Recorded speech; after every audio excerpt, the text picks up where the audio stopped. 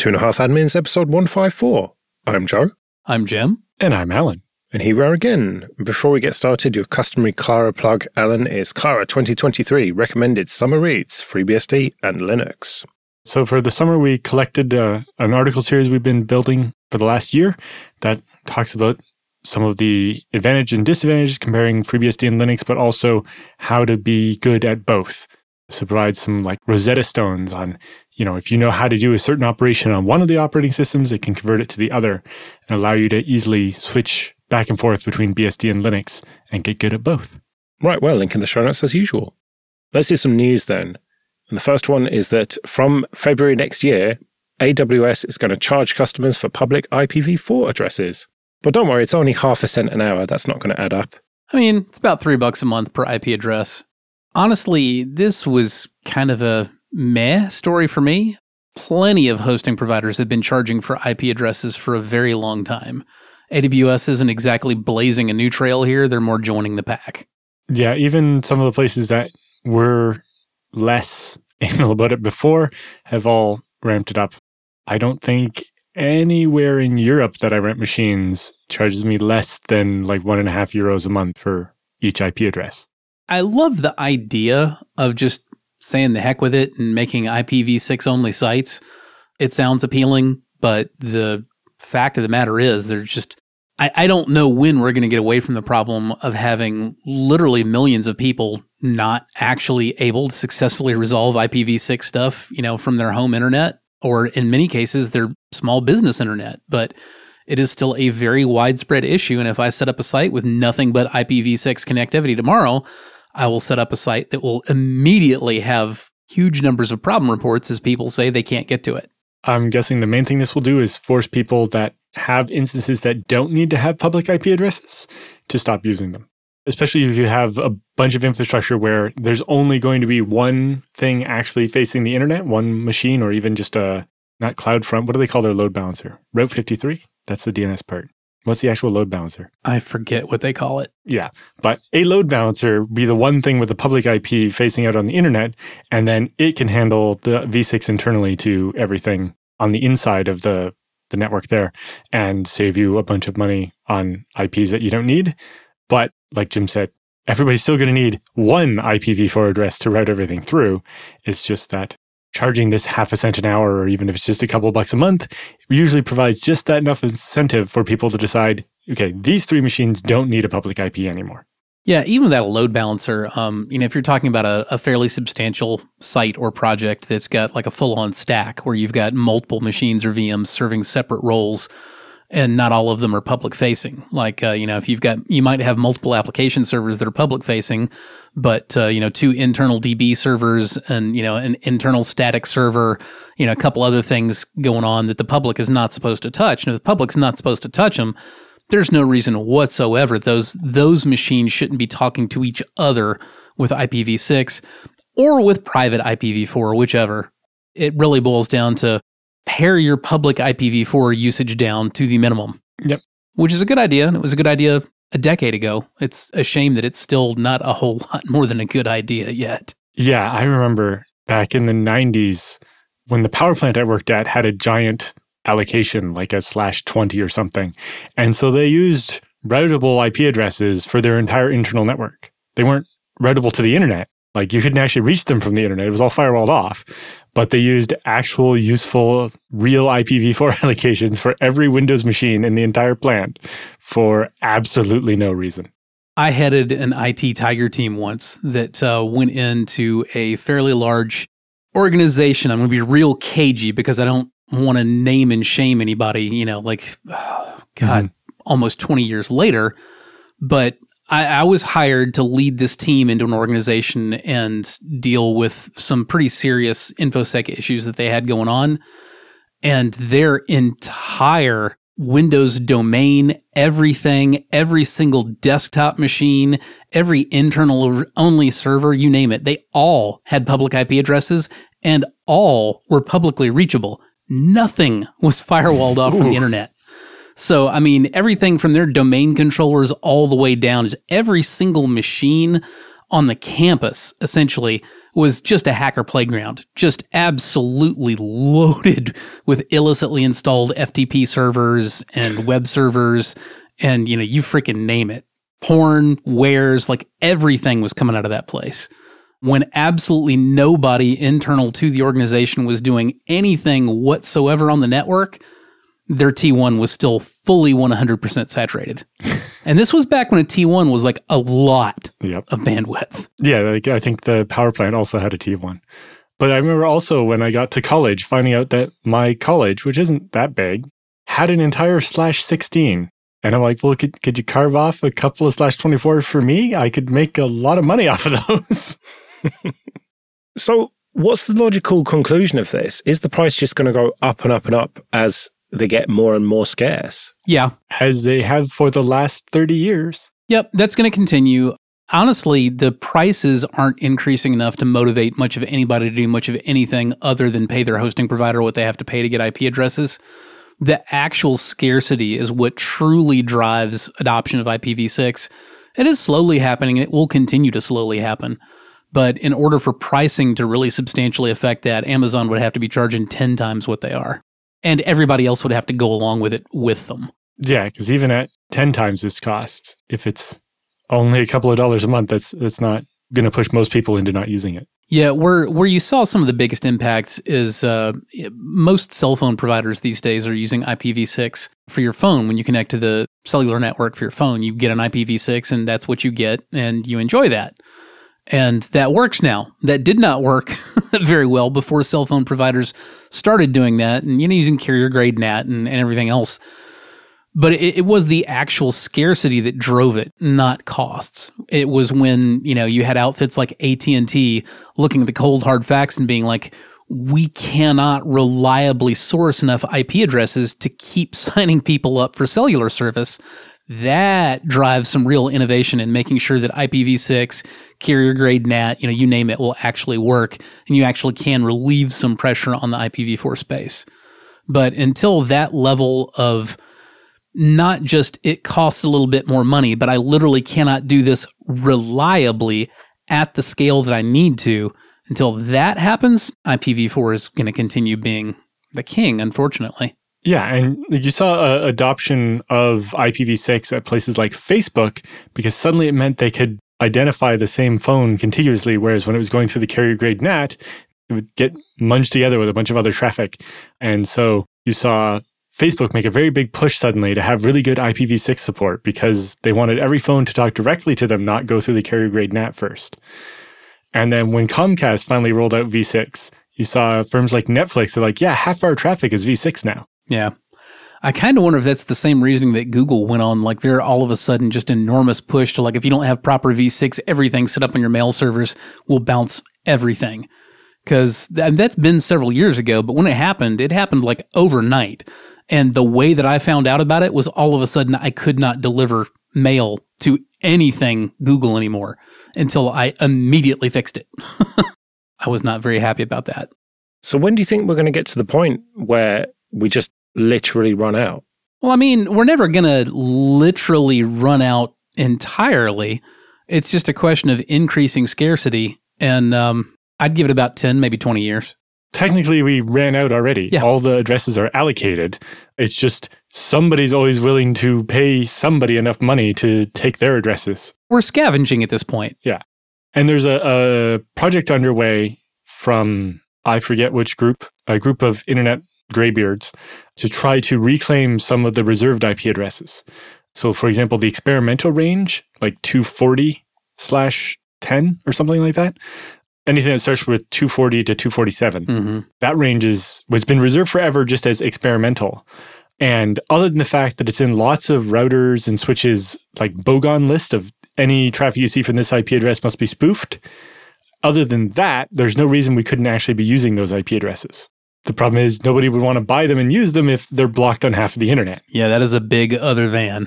Yeah. Well, we saw the same problem, when Cloudflare wanted 1.1.1.1 to work, they eventually made it work enough or created enough buzz around it that most of the places that were blocking it stopped. And so this group is creating an overlay VPN on the internet, basically, to start testing using those IP addresses.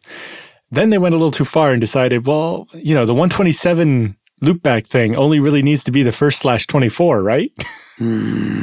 But, that would be, an entire /9 plus half of a /10 or whatever that we could get back. And that's a lot of IP addresses that somebody could sell. It's a drop of piss in an ocean, though, because when it comes right down to it, IPv4 only provides, bogons and everything, about 4.3 billion addresses. Not quite 4.3 billion, which is enough for roughly half of the population on the planet to have one. How many internet-capable devices do y'all own? Yeah. I definitely own more than my, rated 0.5, personally. I don't know about everybody else. So yes, we are out of IPv4 addresses. It's going to continue getting worse.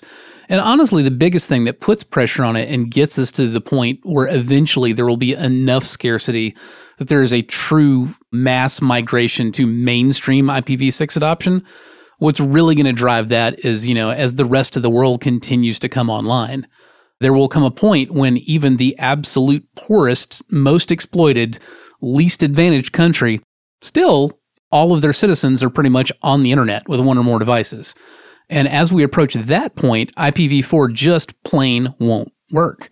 Because again, there's not enough for every individual on the planet to have a single IP address to themselves. That ain't going to scale. Whereas with IPv6, we got about 6.5 times 10 to the power of 23 addresses per square meter of the Earth's surface. I'm just a little annoyed that the original IPv4 spec didn't just go for 5 octets instead of 4. They were going to make it 48 bits, which I think would have been 6 octets.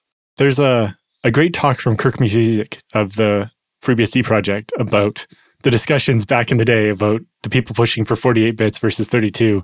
And if they had just done that, how much better all of our lives might have been.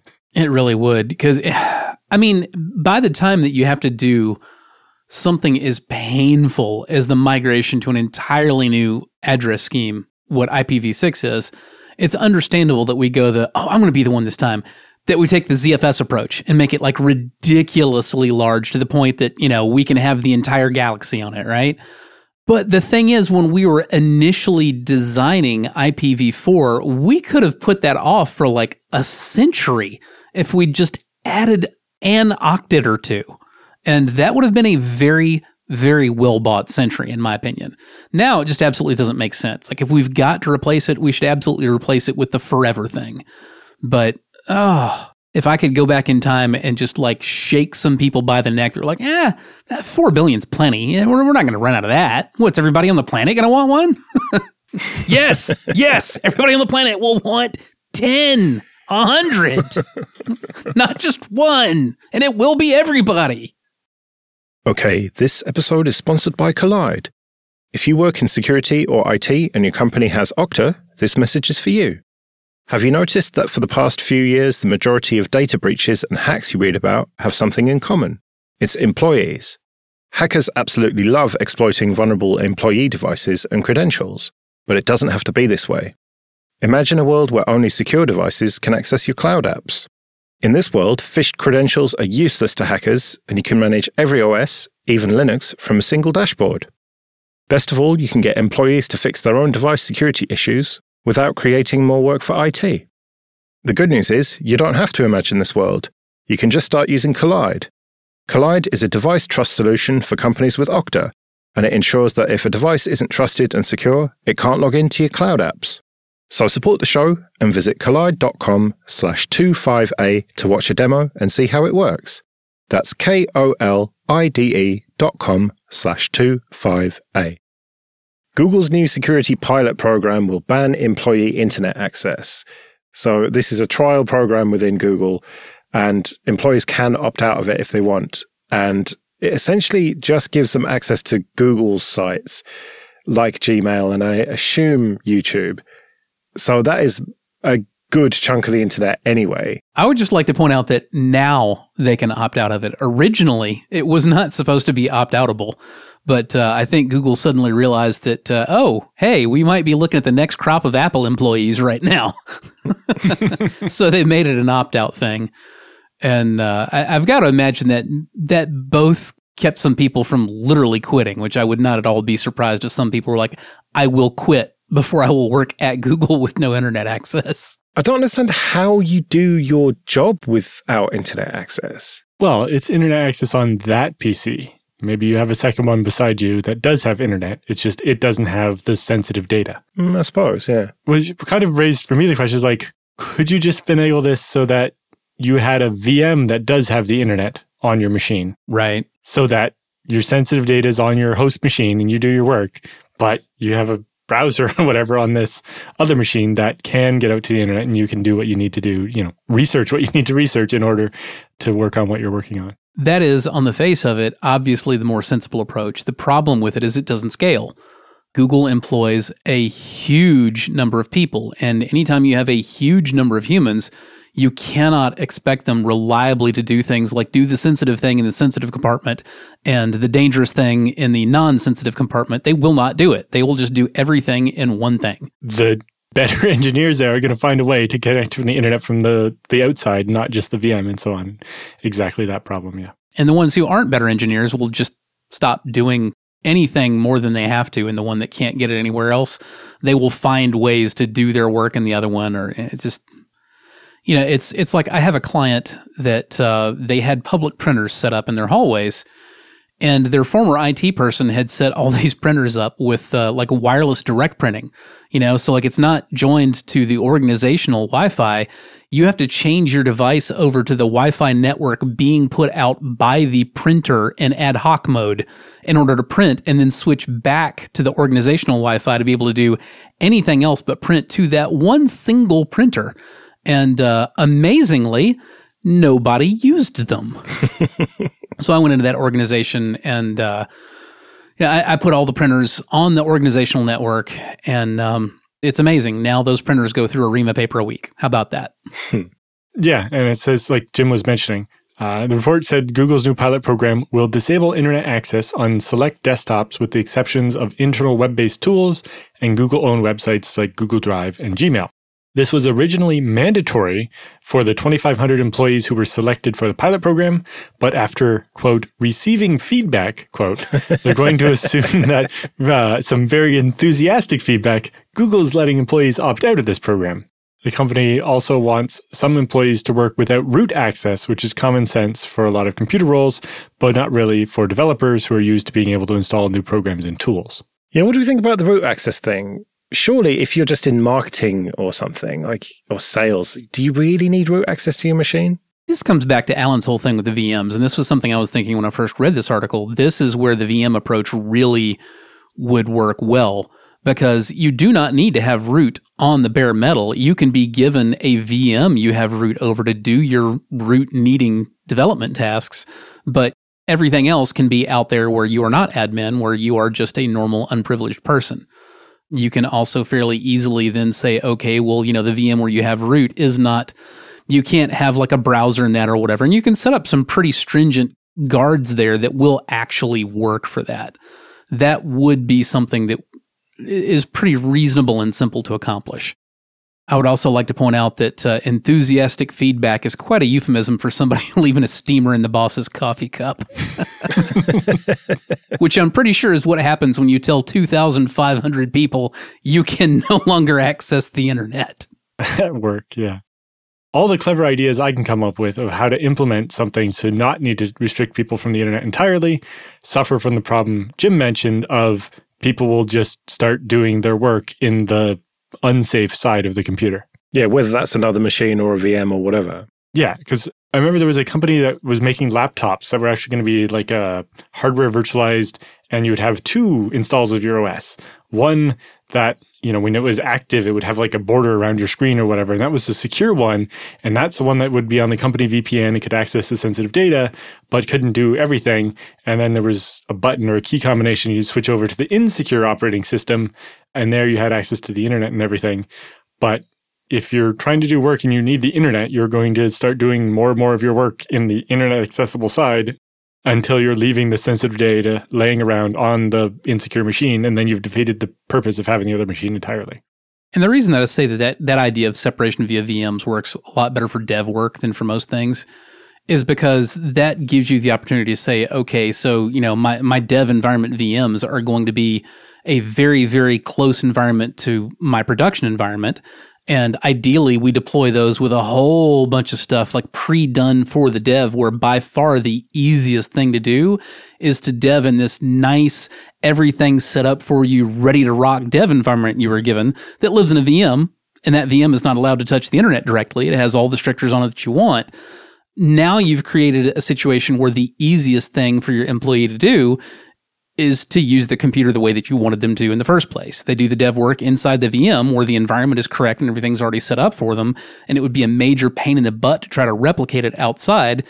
If you've never shepherded a bunch of devs through setting up an actual work environment on like a brand new clean laptop, that is a struggle every time. So if you can hand them something just ready to use, believe me, they'll freaking use it, because they do not want to go through like setting up libraries and environment variables and, all the other things that might be necessary to get the correct environment. That also gives you the opportunity to let your VMs have their Windows machines or their Mac machines or their whatever, but if they're deploying for prod to a Linux or a FreeBSD environment, give them a VM with that operating system, which eliminates any number of pain points.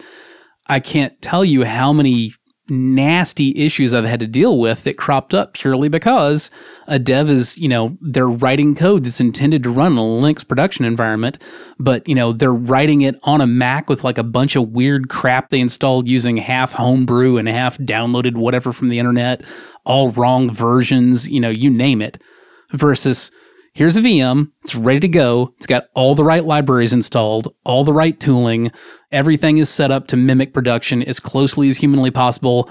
All you got to do is start hacking. That's the way to go. Yep. Because I know some phone OSs are now looking at trying to have, a secure section and separate, or be able to have, your work stuff on like one side of the phone and separate it from your not work life on your phone. Although the answer there is usually two phones, but then you get the problem, well, I only have this phone, so suddenly one phone's going to have the mix of the things on it. This is perhaps even easier in a Windows environment, not meaning Windows production environment, but, like Windows laptops being handed out, because you can have your devs use WSL, and you can control WSL's direct access to and from the internet, yada, yada, yada, via policies deployed by Active Directory. Will it be some initial setup for you to, get that going? Sure. But once you've done it, it'll be pretty easy, not only for the devs to just use their ready to rock development environment in WSL on their laptops, but easy, for the admins that are running the organization to automatically provision new dev laptops that have all these things just set up and ready to go from the get-go. What makes it so tricky is that it's not a technical problem. As with all security things, it's how do we get the meat puppets to do the right thing? And if we make it at all too frictionful for them anyway, they will just find a way around it. And that's where all the problems come from. Ever seen cattle shoot, Alan? Yeah. That's how. Let's do some free consulting then. But first, just a quick thank you to everyone who supports us with PayPal and Patreon. We really do appreciate that. If you want to join those people, you can go to 2.5admins.com/support. And remember, for $5 or more per month on Patreon, you can get an advert-free RSS feed. And if you want to send any questions for Jim and Alan or your feedback, you can email show@2.5admins.com. Jorge says, could you please explain the recent trend of loading device firmware from within the OS, specifically for Wi-Fi cards? I've noticed that most of the firmwares in lib/firmware are meant to be uploaded to the device by the driver during OS boot time. Unlike Win modems in the past, where operations were offloaded to the driver/OS, these firmwares still run on the device. Could you clarify this concept for me? So the first thing is it's cheaper to make the Wi-Fi card without some flash chip to hold the ROM. And so they just put it in the OS and load it at runtime each time. Other part of it is it often helps to have the firmware match the driver. So when you have different versions and so on, to have them cooperate. And so having the firmware loaded by the driver means that you will get firmware that can communicate properly with that specific driver. But mostly it's to save a few cents by not including an EEPROM for the Wi-Fi card or whatever the device is.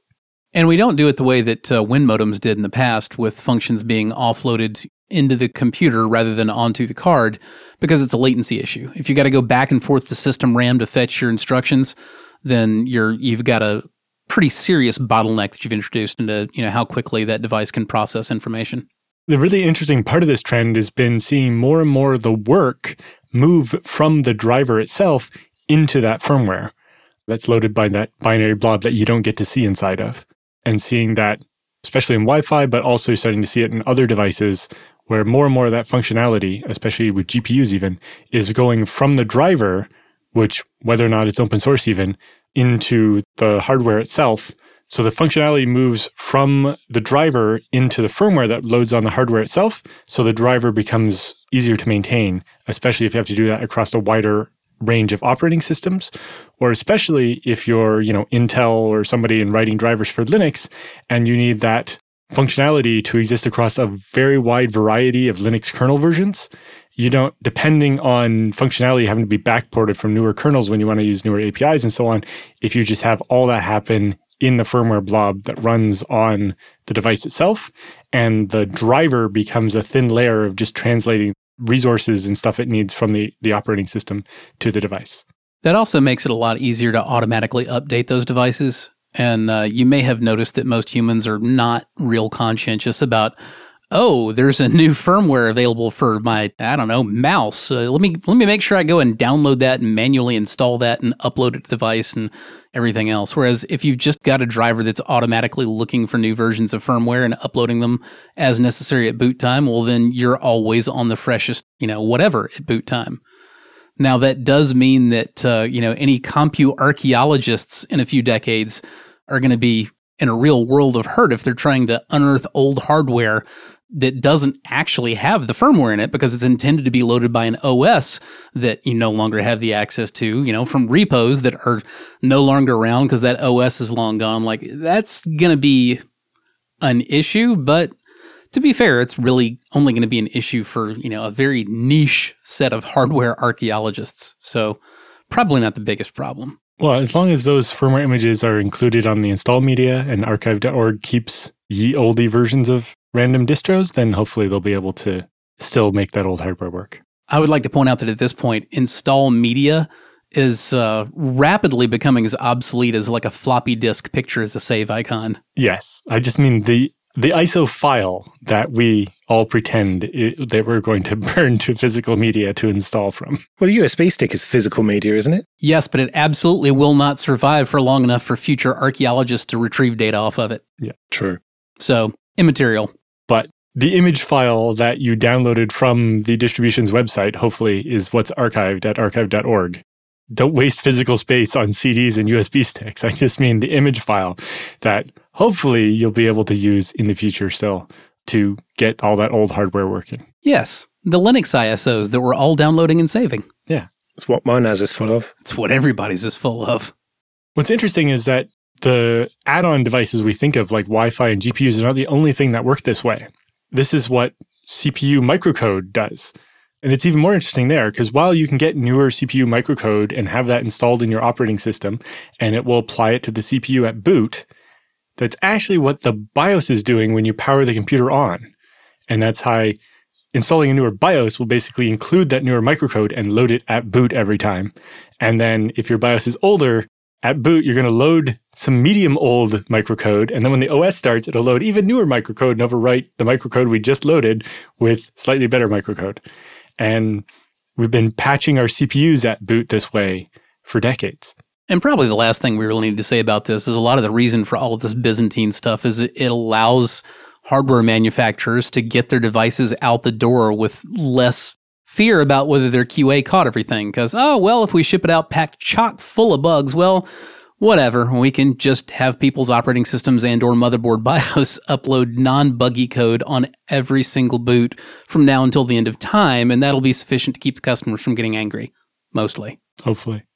Right, well, we better get out of here then. Remember, show@2.5admins.com if you want to send any questions or your feedback.